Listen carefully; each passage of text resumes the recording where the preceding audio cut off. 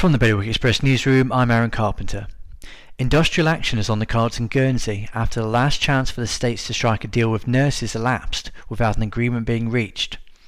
The next step for the Royal College of Nursing is to hold a ballot of its members to see if they still support striking from work. A telecom provider's plans to install antennas close to a nursery in St Peter has received a barrage of complaints from residents. They are afraid of the health risks that Airtel Vodafone's plans will pose to the neighbourhood. Home Affairs have announced changes to the immigration work permit policy in Guernsey. It is hoped that changes will make it easier for the hospitality industry to employ staff from outside of the EU. And litter issues at local beaches have been laid bare by a recent study. The Marine Conservation Society found an average of 104 bits of rubbish per every 100 metres on Channel Island beaches during a series of beach clean events in September. For more stories and all the latest news, go to bailiwickexpress.com.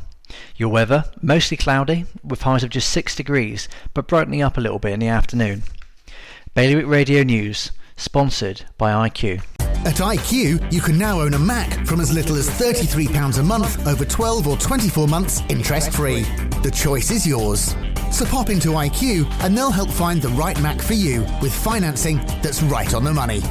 IQ, your local Apple expert. Liberty Wharf, Jersey and High Street, Guernsey.